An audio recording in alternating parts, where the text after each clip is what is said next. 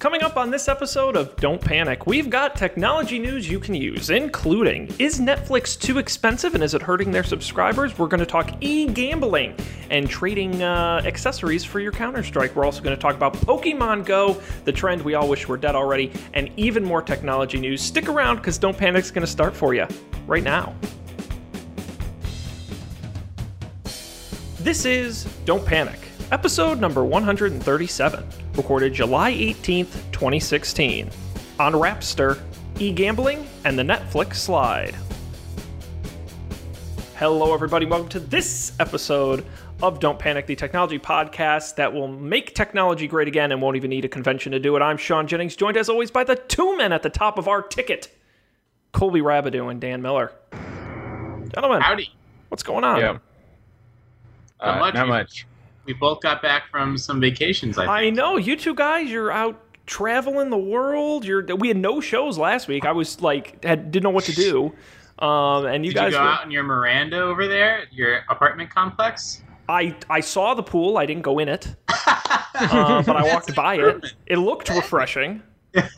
Didn't help because I was sweating, and I was like, I should have gone to the pool. I saw Ghostbusters. That was probably the most exciting thing. Oh, how was it? Honestly, it was good. I liked it. And this is a tough comparison. It reminded me a lot of Episode 7. Not necessarily in like it's really great, but in that it wasn't supposed to replace the original. It is a really great companion to the original. It's got all of the insider references, but still creates a new story with new characters. Like, it was that sort of feeling. I wouldn't quite say it's as good as Episode 7, but it was really funny and enjoyable. And as long as you don't expect it to blow the original out of the water, you'll like it. And certainly if you like any of the like Bridesmaids kind of spy Melissa McCarthy movies, or like Kristen Wiig or any of those folks, you'll enjoy the movie. Cool. Yeah, I want to see it. And the effects are really, really good. I was actually really impressed. If you can see it while it's still in theaters, the effects were really good. So, I have a question. Did someone have Ghostbusters in the movie draft, or did we not do Ghostbusters? We absolutely did. I was actually just pulling it up because I updated them today.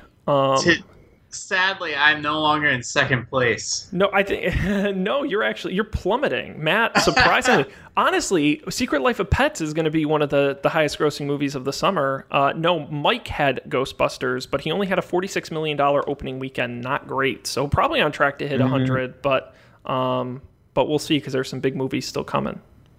Gotcha. Yes, Dan, as you mentioned, not that we'll take a lot of time on it, but that. Colby is currently in fifth place, though he still has two. Mention that. He's got two movies left, and they're big ones, Star Trek Beyond and Jason Bourne. So, plenty of room there. Mike is in fourth. He has two movies left, Ice Age, Collision Course, and Suicide Squad. Dan is in third, and he still has not a big movie left. He has a movie left, Pete's Dragon.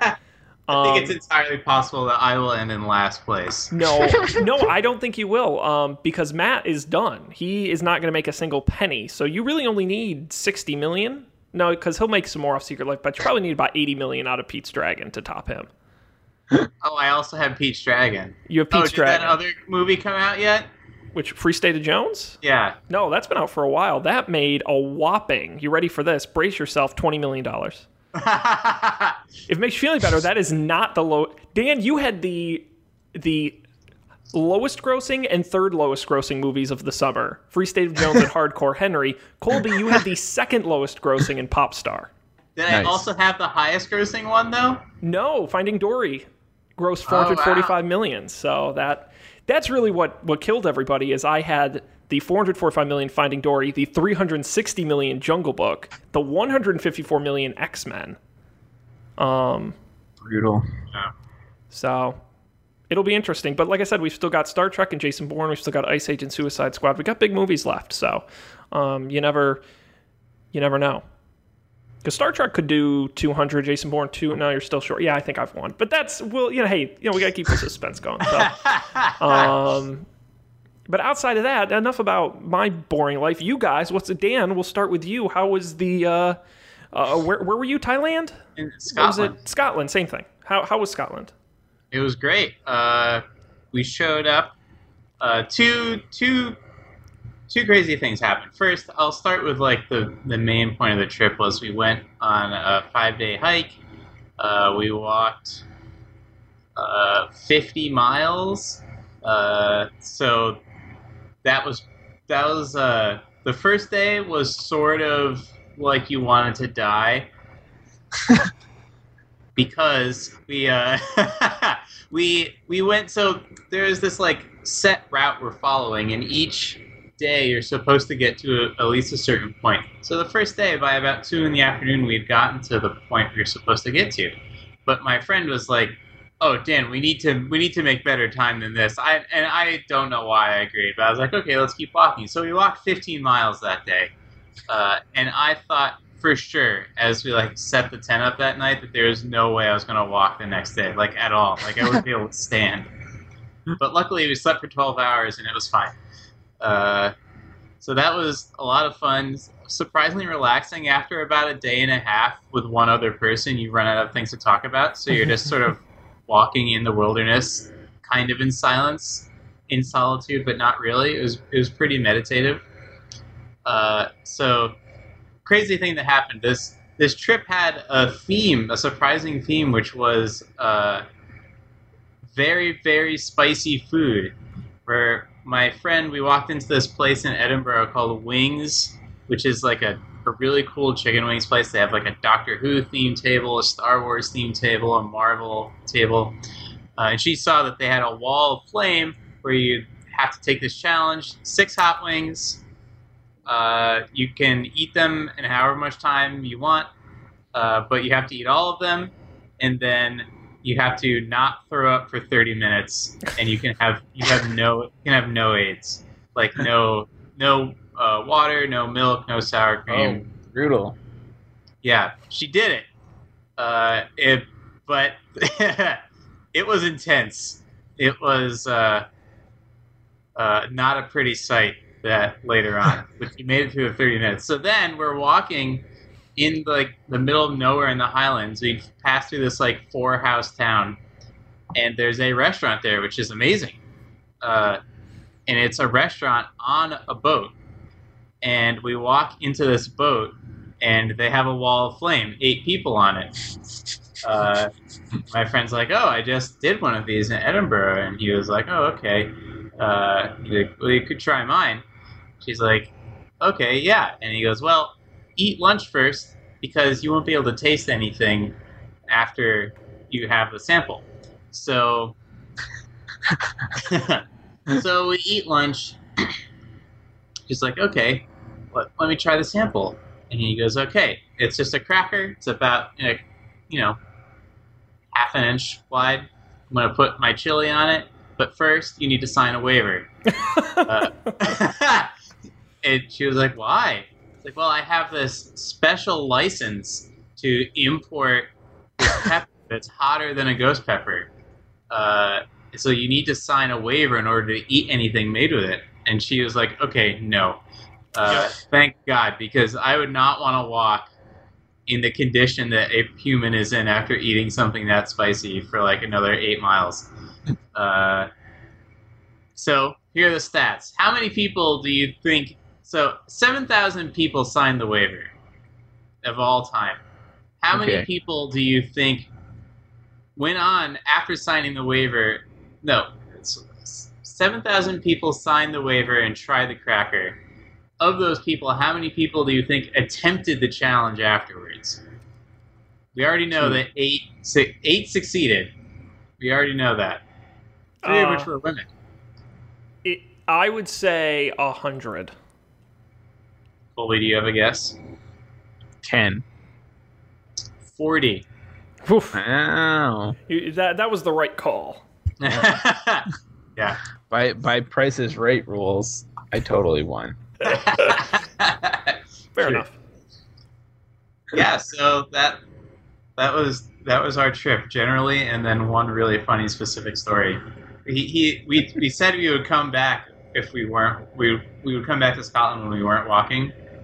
And this guy, he was so good at getting people to do this. So we said that, and he goes, "Yeah, that's what all the Americans say, but there's still none of them on the wall." Ooh. Ooh. But see, it's at that point you got to defend America and man up and do what he it. was trying to do. Yeah. Defend America's honor. Yeah. Like, there's no honor left to defend. but if you need to have your lawyer standing by to check the legal waiver, you probably should pass. That's the right call. Dan, let me ask you, okay? Because believe it or not, I believe you are the person I know who has traveled to Europe more than anyone else I know. I think that might be the case. You do it not like super regularly, but you've done it many times. Yeah. And usually for long stretches. Yep. I have to go to Europe for 10 days next week. Any advice? What is the Dan Miller Europe? I'm going to the Netherlands. Yep. I already know the answer. Okay. What is it? I'm dying to know. Switch to T-Mobile. Oh, yeah. I have my work phone. So if they take care of that for me, which yes, is very convenient. Yeah, so I was going to say, in Scotland, it's pretty rural. I had cell phone service, and usually 3G, like the whole way through T-Mobile. And in like populated areas, I had free LTE because they upgraded their free tier for international T-Mobile to LTE, like high speed. It's fantastic. You just going to the Netherlands? Yes, probably. I don't know. I think I'd have to think about it. All right. A lot of my tips are T-Mobile. TripIt is fantastic if you have like complicated transfers and you have to coordinate landing at an airport, going to a hotel, going to a dinner thing. I think I just got a text from a live viewer. Oh, really? Where in Europe are you going? Kaylee McAvoy wants to know. There's a thing for this, Kaylee. Yeah, Kaylee, if you're on your computer, you can call us on Skype at Coffee and Beer TV. No, isn't there a chat thing in Facebook Live? Well, she can comment. There isn't. I don't think there's a live chat. I don't really use Facebook Live. I think the comments become. Brian's watching. Oh, look at that! That's fantastic. Eat. She says, "Eat space cakes." Oh, Stroopwafels? Did you have Stroopwafels? Great. I have had Stroopwafel. Okay, good. Did I tell you about the last time I went? I was in Amsterdam for one day, and there's so many restaurants and so many cultures and all this stuff, and I had no idea what to eat. So I panicked. Yeah. And there was the Pancake House, and I'm like, shit, I know what a pancake is. I got this. I swear it was like the size of a large pizza. This pancake, and it was covered in so much honey and sugar, and I had never been so sick in my life after eating that giant pancake. It was the most miserable night of my life in the hotel room. I was so nauseous. I'm not going to make that mistake again. Lesson learned. Stay in Amsterdam longer would be my advice. No, sadly, I don't get to stay in, so I have to, for work, I'm about 2 hours south of Amsterdam. Yeah. First I'll be in Sittard, near Geleen, and then I have to go what would be about an hour and a half west of Amsterdam, which is Bergen op Zoom, which is where our office is. So, but I'll have a car, so I don't, and I'll have the weekend to do something. So we'll see. Yeah, go back to Amsterdam. I haven't been, so I'm very jealous, and there's a lot of stuff to do. There's, people are giving me so much stuff to do, and I've got some locals there who I work with who want to do stuff. So who knows? I just, we'll see. Do those things. If locals are telling you to do something, just do it. Yep. Mm-hmm. I think that's good advice. That's when you get to do something that very few people, or very few Americans will ever do, and that's really cool. I think that'll be the case. Now, Colby, you were at the beach. Yeah, what beach were you at? It was my parents rented a house in South Kingston, Rhode Island. So it was on the water, so it was, I guess, a private beach, but it is very close to Green Hill Beach. And it's in the area that is referred to as Green Hill usually. It was pretty fun. I didn't do anything really except like lounge around at the beach. which was nice. It was a nice reminder of like a vacation versus a trip. Like when we went to Europe last summer, that was a trip. Like there's tons of stuff to do and connections to make, and you come back tireder than you started. And vacations are the opposite, I think, where you come back relaxed and perhaps sad to be leaving. But yeah, it was good. The weather was pretty nice. The water was a reasonable temperature for the Atlantic Ocean, the northeast Atlantic Ocean. Yeah. Excellent. Indeed. Well, it's good to have everyone back.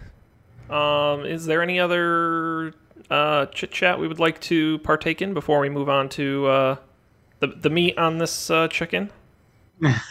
Whatever that means. What are we on now if we're not on the meat of the chicken? Well, the meat of the chicken is the news. What is the preamble on the chicken then? We are the little bacon-wrapped shrimp appetizers that they carry around on the tray. Damn good. That's not the worst hors d'oeuvre. Yeah. No, that's it. And now we're getting you psyched up for What is the dinner. worst hors d'oeuvre, though? The worst hors d'oeuvre.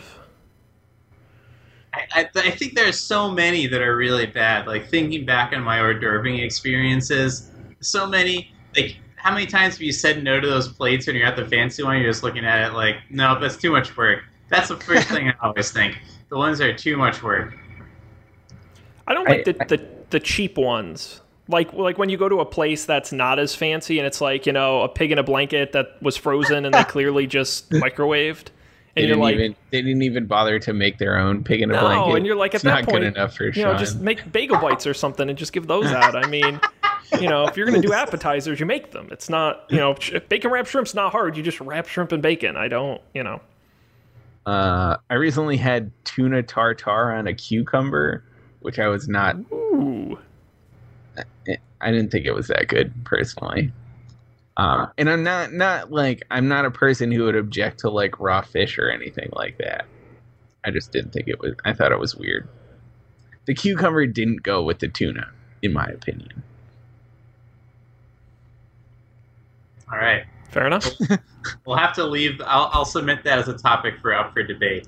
There you go. And of course, we're streaming live on Facebook. So if you're watching on Facebook, comment on your least favorite appetizer, and we might talk about it on the show. Hors d'oeuvre. Yes, exactly, because we're fancy. Very cool. All right. Well, why don't we continue on to the news? We've got a few stories in here to talk about. While we're getting psyched up for that, two things. One, what story would you like to talk about? Pokemon Go. Oh, God damn it. All right, we'll talk about Pokemon Go. While I introduce that, Colby, you want to try your video and see if your connection's gotten any better? Sure.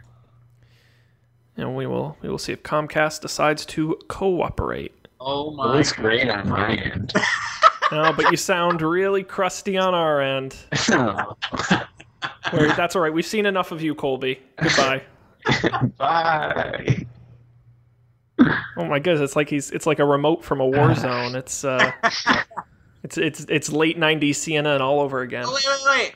How do we not have the story of the Turkish president FaceTiming into CNN during the coup? How is that not in our rundown? I try not to get too political, but we can talk about that if you'd like. I mean, I just thought that was like such a sign of the times that. Well, I mean, honestly, CNN, like the pre-internet, like communication revolution, 24-hour news cycle around the world, and the president of a major country is broadcasting to the nation via CNN, via FaceTime into the woman's cell phone. My favorite part, and I tweeted this, or retweeted somebody said this, was when the person's friend, like the reporter's friend who's holding up her cell phone, texted her, so that like the notification drop down came over the president's face.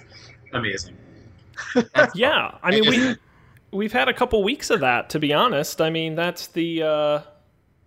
we had Facebook live streaming a police officer shooting a suspect. We've had all all kinds of even just today. We had the first day of the Republican convention, and you tune on to CNN, and they've got commentators talking about news from a few hours ago, and you go on Twitter and on Periscope, and the news is happening in real time. So I think we've seen a lot of that in the last few weeks, certainly. What are newspapers and stuff like supposed to do? Like, how do we? Or I think newspapers are fine. I think people understand that newspapers are like a synthesis of what happened, and they're not interpreting but giving context to things. But something like CNN, where they're basically relegated to an intermediary between FaceTime and Periscope, like, how do you have a cable news network in 2025? I think you're right. I honestly would say newspapers, in my opinion, over the next 5 years, may be in a better place than a cable network, because I think we're moving. We kind of swung away. We're moving back that pendulum back towards long form reporting, because I think we got away from that for a bit. But like even today, I was reading Huffington Post, not a traditional news source. They had a fantastic Trump piece that they had spent months putting together. This long history, huge piece, very fascinating reading, something you couldn't do on Twitter or on Periscope. So I think there's a lot of value in that, but I think you're right. Or on CNN. But I think that's the point where, because of television, you have to fill all the time, and you're on a single channel, that you don't have the flexibility of being able to quickly flip something on, of being the one person who retweets everyone else, and so you're kind of correlating the news. You lose the speed factor that I think newspapers can get away with because they're doing those long-form reporting stories. So you're right. It is an awkward in-between, and it'll be curious to see how they respond. Okay. Anyways, Pokemon Go. Pokemon. Now I gotta ask, you guys play Pokemon Go? No, I haven't tried it. I installed it while I was in Scotland, and for some reason it worked, despite the fact that it wasn't supposed to have been released in the UK. So I've played it. I can start talking immediately. I don't know if you want to keep going. I don't know shit about it. So you haven't played it? I have zero interest. I know nothing about it. I wasn't into Pokemon as a kid. I don't. I have a life, so I'm not interested. So please, Dan, I watched my more. sister play. I was so into Pokemon as a kid. Pokemon was like half of my childhood. Pokemon was a great game. It still is. Like, I think every year I have a weekend where I'm like, I should get a new Nintendo handheld so that I can play the new Pokemon games. And I think really hard about it for a day and don't do it. Which is probably good. But the strategy's really in depth. You can sink a lot of time into it. There's a lot of stuff to do. So fond memories. So I heard about this was announced a while ago. This Pokemon Go thing. I feel like, or maybe it wasn't that long ago. But I heard about it. Was kind of excited. Heard that it came out 2 weeks ago or whatever. So I downloaded it. And first of all, this is a bad, objectively, a badly designed game. It doesn't tell you anything.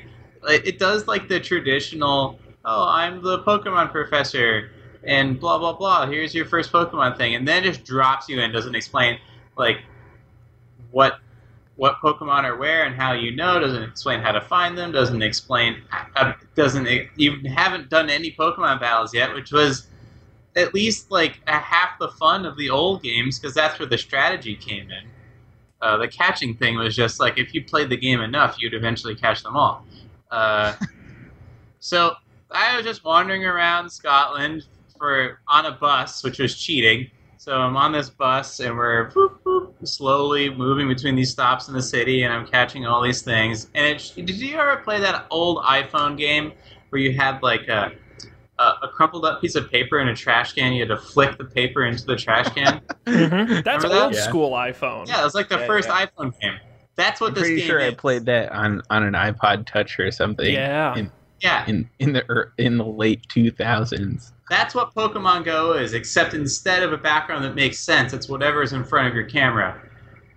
And the Pokemon just sit on some flat field. It doesn't matter what the picture looks like.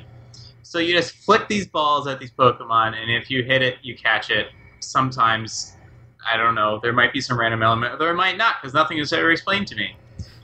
Okay, so fine. If that's how catching Pokemon works, whatever. But at this point, like, I'm thinking, where do the battles come in? And I haven't actually done this yet, but everything I've read says, like, it doesn't seem like the gym battles are all that in-depth. They're very challenging, but part of the challenge comes from the bugginess of it and how sometimes the gym Pokemon will go down to 1 health and you won't be able to defeat it, and then you just slowly die. So it's just... and if you can't... whatever. I haven't actually done a Pokemon battle, so I don't know. But what I'm saying is, it takes the half of what made Pokemon great, like the really strategic battles, and like choosing how to but choosing how to equip your Pokemon with different moves, and you have to think really far in advance about that, and just gets rid of all of that, and all you're left with is flick the paper in the can with a picture. Do you have anything, like, nice to say about it? No. Like, a lot of people play it, and people have been mobbing places in New York, so that's kind of cool, but also kind of shitty. But otherwise, like, I don't think it's a good game. And everyone I've talked to, by the way, all these people are crazy about it, like, and I'm guarantee you they're all going to lose interest in, like, 2 weeks. Like, all these people are walking around, going out with their friends in Central Park to go get the Pokemon. If you press them, they admit, oh, well, it's a bad game, but everyone's doing it, so it's a fun social experience. That's not a good game, then. But so many things I can do so many things with friends that are a fun social experience and are also in and of themselves fun. Like, why not do those things instead? And that's the question I want to ask to all of us, which is, in America, there are shitty things that are popular, like Nickelback. And how popular is Nickelback? Politician. I think they were more popular in the past. Oh, sure. No. They're not as popular anymore. What's the shittiest thing that's popular right now? Let me think about this, too. That is a tough question. That's not Pokemon Go. The Big Bang Theory? I don't know. Yes. NCIS? Yeah. There's a lot of... NCIS is up there. But so then that's the question. So assuming... And by the way, before I forget, Dan, are you blue or red? There are 3 options, right? Or whatever the original. In the Pokemon Go, right? You have to select a team. What team are you? I select the blue team, but that also doesn't matter. That, like... What a stupid choice. Here are 3 teams. It doesn't matter which one you pick, but we're going to give you a whole paragraph about what things you might hold dear if you were to be on this team, but it doesn't confer any bonus related to those values at all. So, okay. All I'm saying is, assuming Dan is accurate in his assessment, and as far as I understand it, he is, that Pokemon Go is, at best, a mediocre game, and at worst, a buggy shitstorm. Why is it so popular? Is it because of Pokemon nostalgia? Is it because you're competing with friends? Is it the rise of AR? Is it what about this game? I think or is it just a fluke and we're going to see in another month no one's going to care? I think it's Pokemon nostalgia. If it didn't have Pokemon on it, it wouldn't. No one would care, right? It's definitely mostly Pokemon nostalgia. The other thing is, like, once you get past the Pokemon nostalgia hump, because it's snowballed so much, there's this, like, being cool. Remember, what was it? It was Elo, the social network that everyone had to join for 2 weeks before everyone stopped. Remember caring? Yo? Yo, someone was just talking about Yo today. I forgot. That one was particularly bad. She was standing in a group of people who she knew all had Yo accounts, and she Yo'd all of them, and none of their phones went off. So at least Yo didn't take itself seriously, though. Yeah. Oh, and what was that? The gossiping app in Silicon Valley. Oh, like Whisper or Secret. Yeah. Secret. All of that stuff. Not actually good products, but hits on some sort of thing that blows up, and inevitably it's going to peter out. And I think you're. For me, as someone who's never played it, merely understands this as a phenomenon, I agree. I think it's a two-part equation, which is Pokemon, and I think the sort of real-world AR nature of it. Because I think if you had just had, Ingress, remember Ingress? And I'll give Brian McMillan credit because he pointed this out on Facebook. Thank you, Brian. Ingress, if you remember, which was Google's sort of AR experiment, which many have stated as Brian has stated, was a much better version of this, at least in terms of quality. Didn't get that much attention. But I think at the same time, if they had just released another generic Pokemon game, I don't know if it would have... I mean, obviously it would have been successful, but I don't know if it would have been as successful because I think... I like that. I think, if again, this game is only popular because it had Pokemon in it. And then the only reason it's, maintained any popularity it's had is because so many people downloaded it because it had Pokemon in it that you have hundreds of people in Central Park literally running around. But that's the point. Because if they had all been sitting in their homes playing it, it wouldn't have had the same effect. That's my point. I don't think that I don't think that the fact that no one downloaded it because they wanted to be in a giant pack of 100 people running around Central Park, and I don't think that people are going to continue to play it because they can be in a pack of 100 people and run around Central Park for any more than a couple weeks. But if they had released an actual Pokemon game that was good in all the ways that Pokemon is, all the people who downloaded this one would have downloaded that one, and they would have kept playing it for months and months and months. Go ahead. I'm not sure I agree with that because, when we were at the beach, my sister was playing Pokemon Go. Like, she would go for walks and catch Pokemon along the shore, the Rhode Island shore. And I don't know, if my sister would have been interested in it if it was more than that. I don't know. I guess I can't speak for her. Maybe she's watching and she can fill us in. But the neither her nor I played Pokemon as children, so there's no nostalgia factor for us, right? So I don't know. I don't know. I think there are probably some people who downloaded it because it was a popular thing and were interested, and aren't necessarily people who would play an actual Pokemon game. So but why not? Here, so I could accept that could be true, that the AR thing brings something new to the table, but why not keep everything else the same? Why not? You have to walk around to see Pokemon, so you can engage in a battle where you have to have a strategy to catch them, and then keep everything else the same. Make it an actually good game. And then it would have all the benefits of this game and all the benefits of regular Pokemon game, except that you can't sit on your couch and play it. True. I think, and once again, Brian McMillan, I think we can list as our official video game expert for the show, because we are certainly not that. Official video game correspondent. Yes, exactly. I think he is right in pointing out that this is not necessarily a game for the hardcore Pokemon fan, but rather a more casual game for a more casual fan. This is a game that's easy to pick up. It's easy to play throughout your regular everyday life. It doesn't take a lot of time commitment, unless you're obviously really into it. But even just as somebody who's just taking, like you said, you're just a bus across town, you can play this game. He says, quote, "Traditional games are pretty hardcore. There's advanced mathematical formulas on catching a Pokemon in a real Pokemon game." So I think that's an interesting point. I do agree that fundamentally, at its absolute foundation, this is a fad. It is a fad. Do I think people will still be playing it a year? Probably. Will it be as popular as it is today? Absolutely not. This is a fad. But I am excited because this is not another Pokemon game. This is not another generic iPhone game. There actually is something unique about this. You should play it. Oh, God, no. I hate going outside. Absolutely not. Absolutely not. Are you kidding me? No way.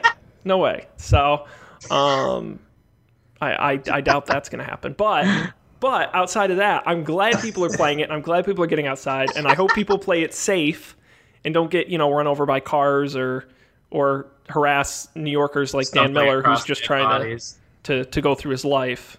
As if tourists in New York City are bad enough, I can't imagine them playing Pokemon Go. I saw no, it was on the morning stream last week.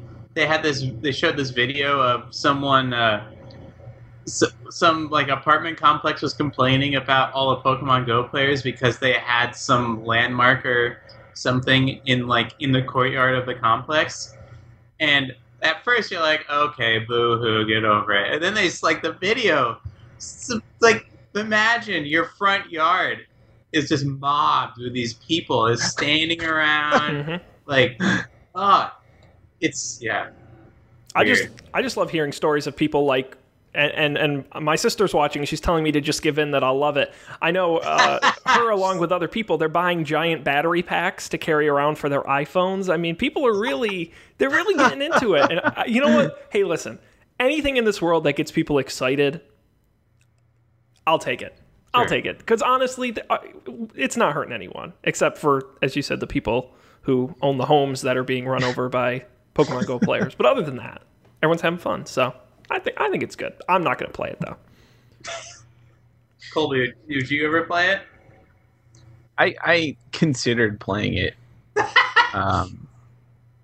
I guess I might still. You're like, well, I could download this app. Well, my sister was like actively doing it, so I was like, I could do it too, but I was too relaxed.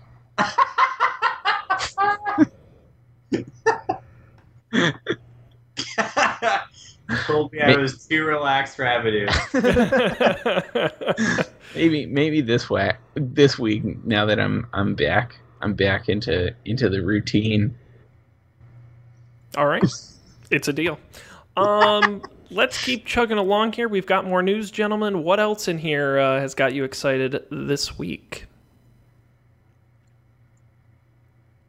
I'm still coming off. I think calm down. Got to take a deep breath. That's all right. Wasn't there something else we said we wanted to talk about? There was. I mentioned the e-gambling thing, but then this show will just be only video games, which could be fun. That's okay. We so rarely talk about them. I don't think it's too bad.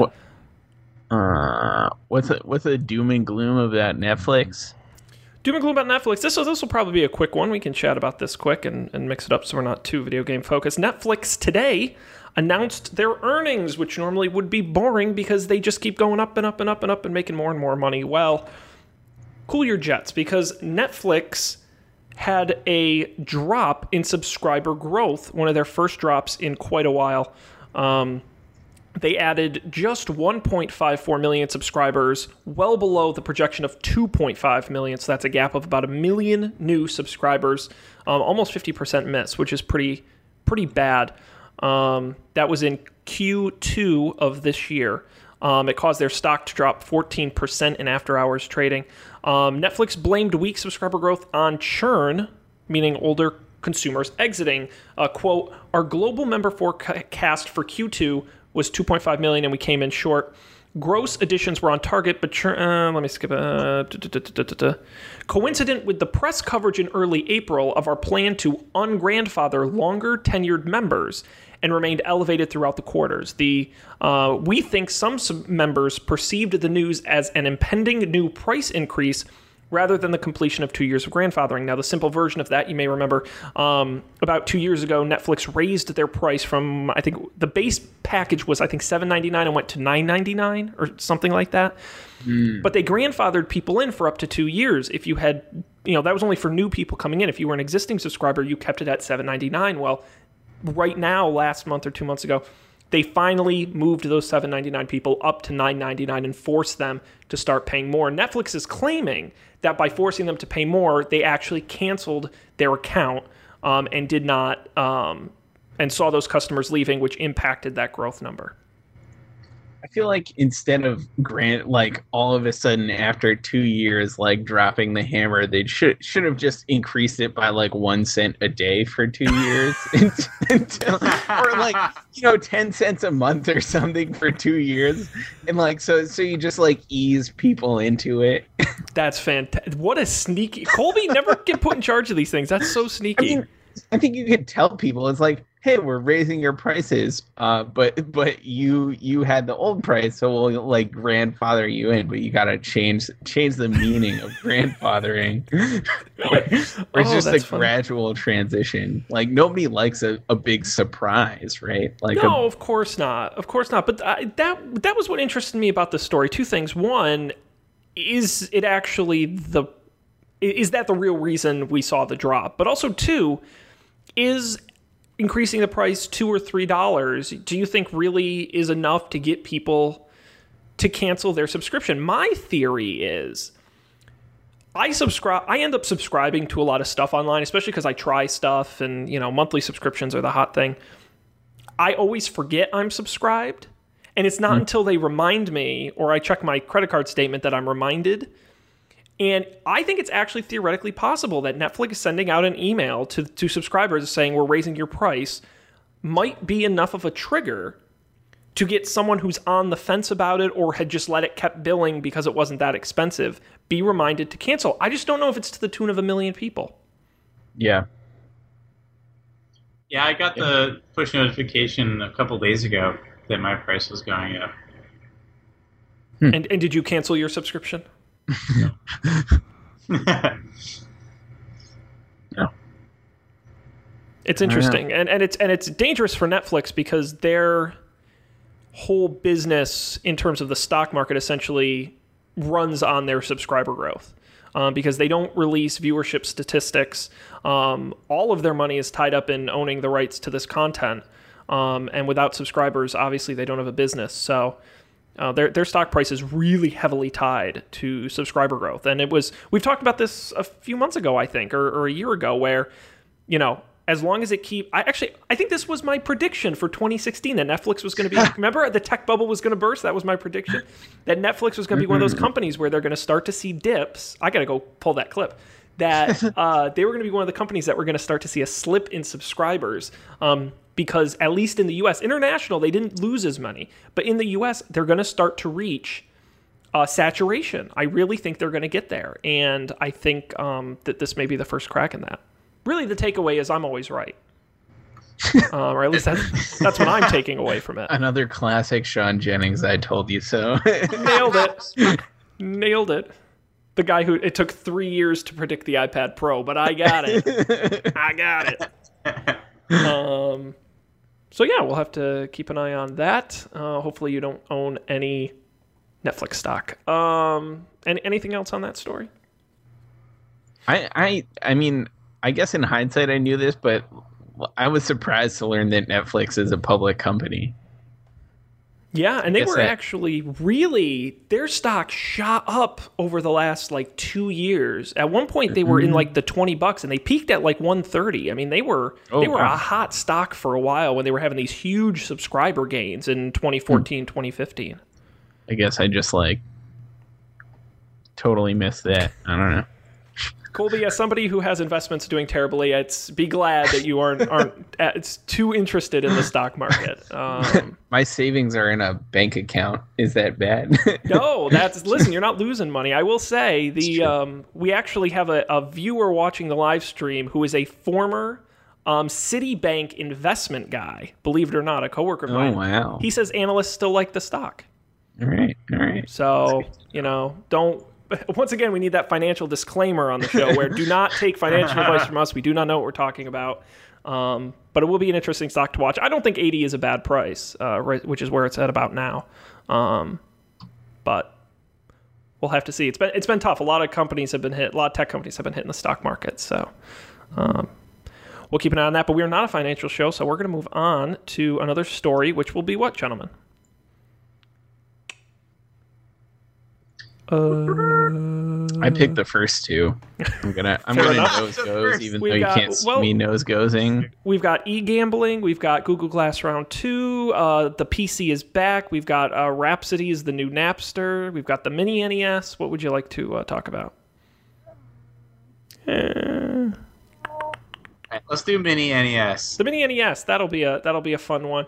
Sticking with our video game theme for the day, Nintendo, the fine folks at the Nintendo Corporation, are releasing a miniature NES. Now, you may remember the NES, the Nintendo Entertainment System, originally released, I don't know in what specific year, a long time ago. The 80s? Early 80s? 83 maybe? They are releasing what they're calling the NES Classic Edition. It's actually a tiny version. It's only, it's a smaller version of the NES. Literally the exact same box. Oh, the same design. The beauty is you don't have to put cartridges in this time. No more blowing into the cartridges. Instead, You do still have to plug in the same kind of controllers, though. Is that what I'm seeing? You do. They have the classic controller, which it comes with, which is kind of awesome and makes sense because you have to control the old games. But it will connect via HDMI to your TV. It will include 30 different games built in, including classics like Castlevania, Donkey Kong, Final Fantasy, Galaga, Kid Icarus, Mario Brothers, Super Mario Brothers 2 and 3, Tecmo Bowl, The Legend of Zelda. I thought Super Mario Brothers wasn't... I thought that was the Super Nintendo. I thought that's why the Super was in it. I could be totally wrong, though. I want to say you might be right, but I don't know if some of these were dual released either. No, it looks like it was Nintendo Entertainment System. Yep. Huh. Yep. They're And just so that good. It was just that good. It had to have the Super in front of it. yeah, that was the thing back in the day. Very, very Japanese. No, in addition to HDMI and lack of cartridges, it also features multiple save points, so you won't have to fumble around like you used to with cartridges. The NES Classic Edition will be available on November 11th, just in time for Christmas, at the very reasonable price of $59.99. Or That is reasonable. you could just download all those games on your computer. You're absolutely right. I think you're buying it for the cool, cute, tiny box. the nostalgia factor. You're 100% right. And even the box it comes in, which you can see in the story, looks like the old. And oh, you know what?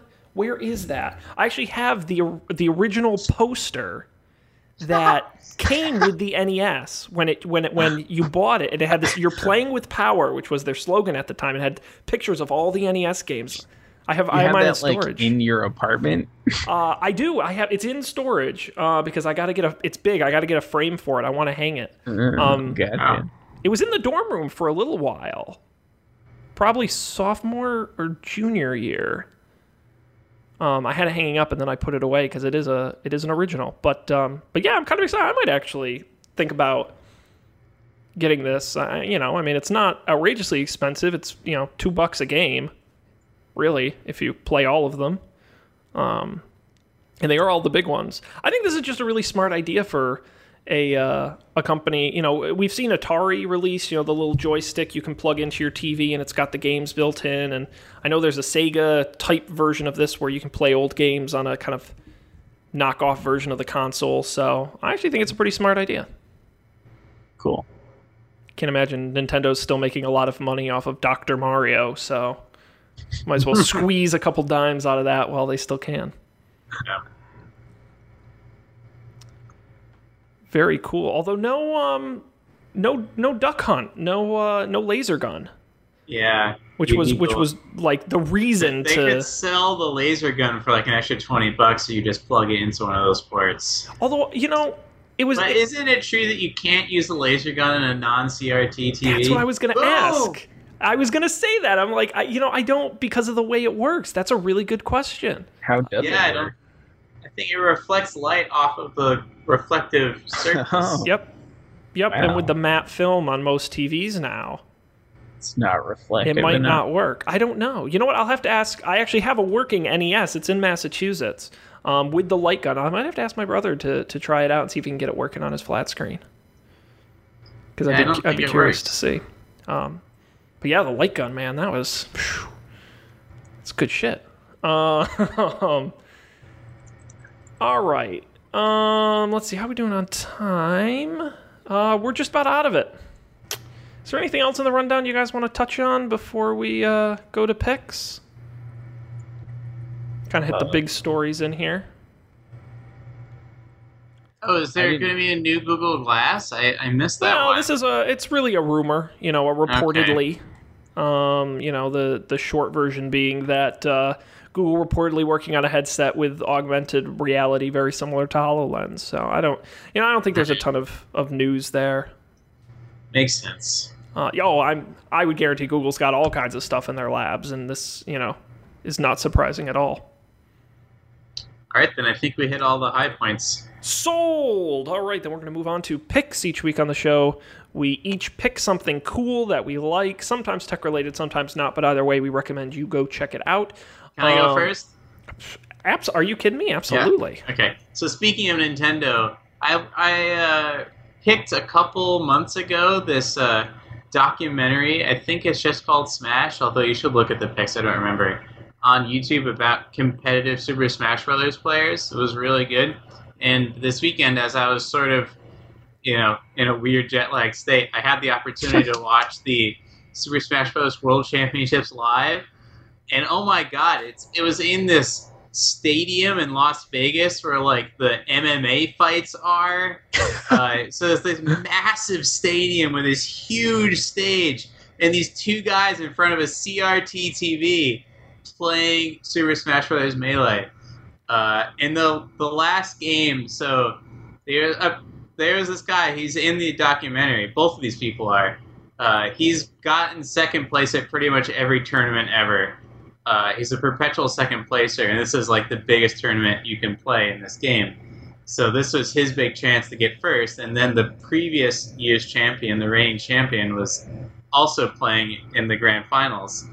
And the person who always got second was from the losers bracket. So for him to win, he had to win 2 best-of-5 games in a row. If the other guy only had to do 1 best-of-5. Apparently this is like a common thing. So, spoiler alert, this guy finally won his first place at this tournament. And it was insane. Like, the commentators were screaming. They're like jumping, it like jumps out of his chair at one point, like one of the guys playing. It was so intense. And he won with Jigglypuff, which is like not the character you would expect. It was so much fun to watch. I was really surprised.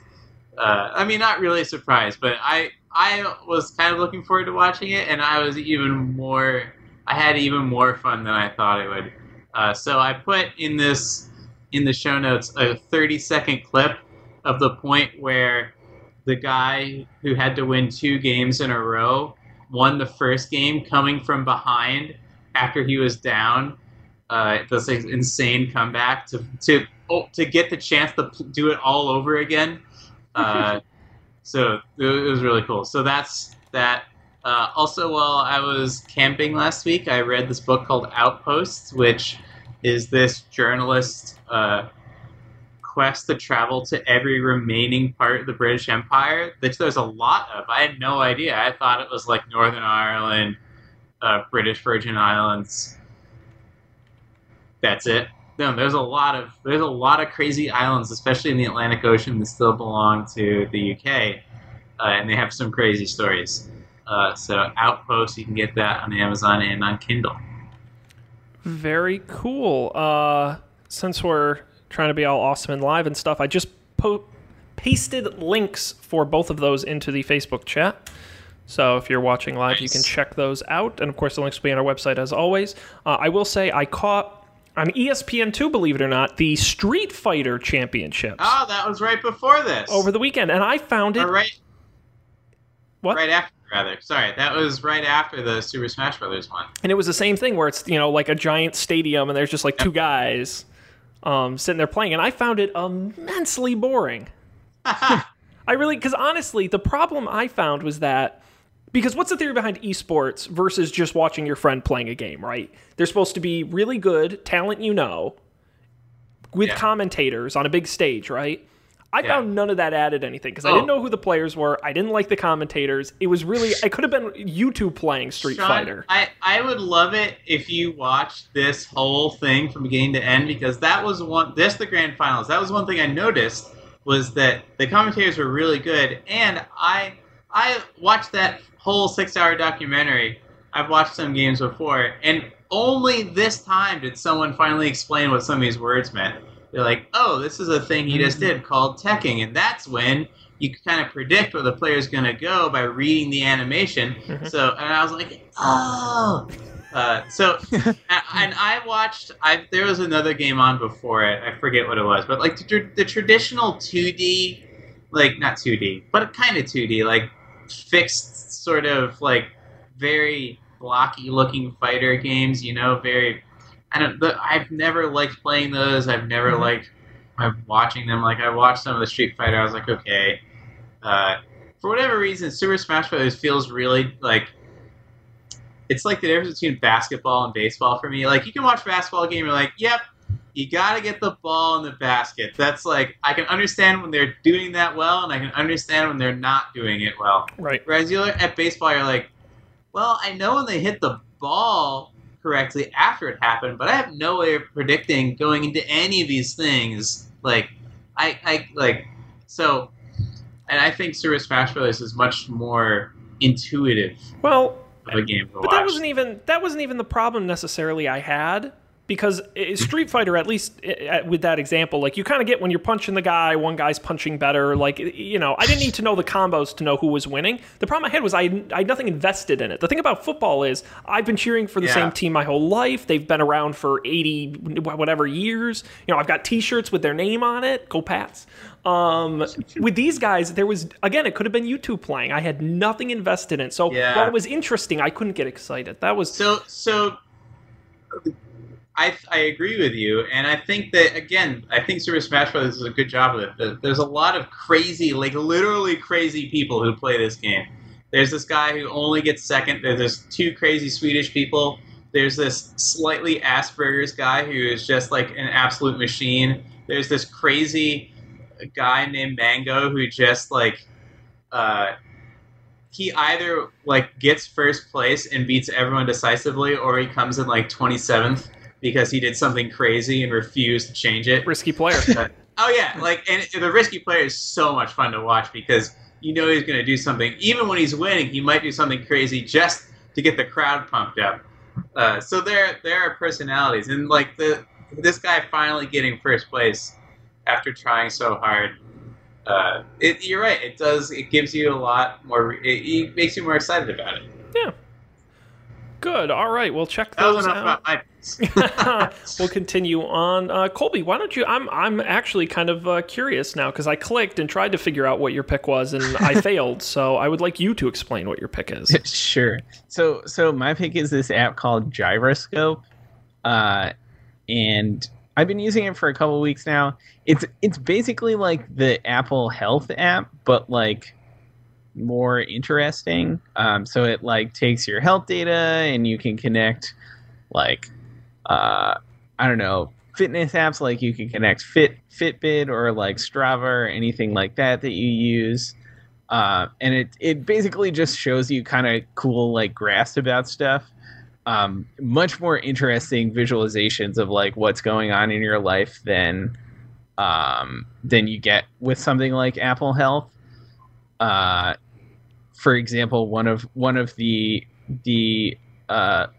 I guess graphics is like if you went on a run or went for a bike ride or something, it'll show you how many donuts you burned in that activity. But I've been using it for a little while. Oh, it also brings in your rescue time data, which is a thing that like logs what like sites and programs you spend time on in your computer to see like, I don't know, if you're wasting time or anything like that, or like what things you waste what things you spend your time on in the computer. But in any case, I think if you like have a Fitbit or you use any of those apps like that, it's a much nicer interface for those things than than some of the others too. It's more comprehensive. Like it can take in a lot of stuff. So yeah, that's my pick. Really pretty. Oh yeah, it's very nice looking too. That certainly helps. Yeah, that's neat. Their website is pretty impressive. I like it. I feel like it's very Tony Stark, where it's like I want to start touching and flicking things. It's got that style to it. It's neat. Yeah. That's good. And I'm always looking for new ways to combine all the disparate stuff I have. So yeah, to just like give your data away to random people. It's great.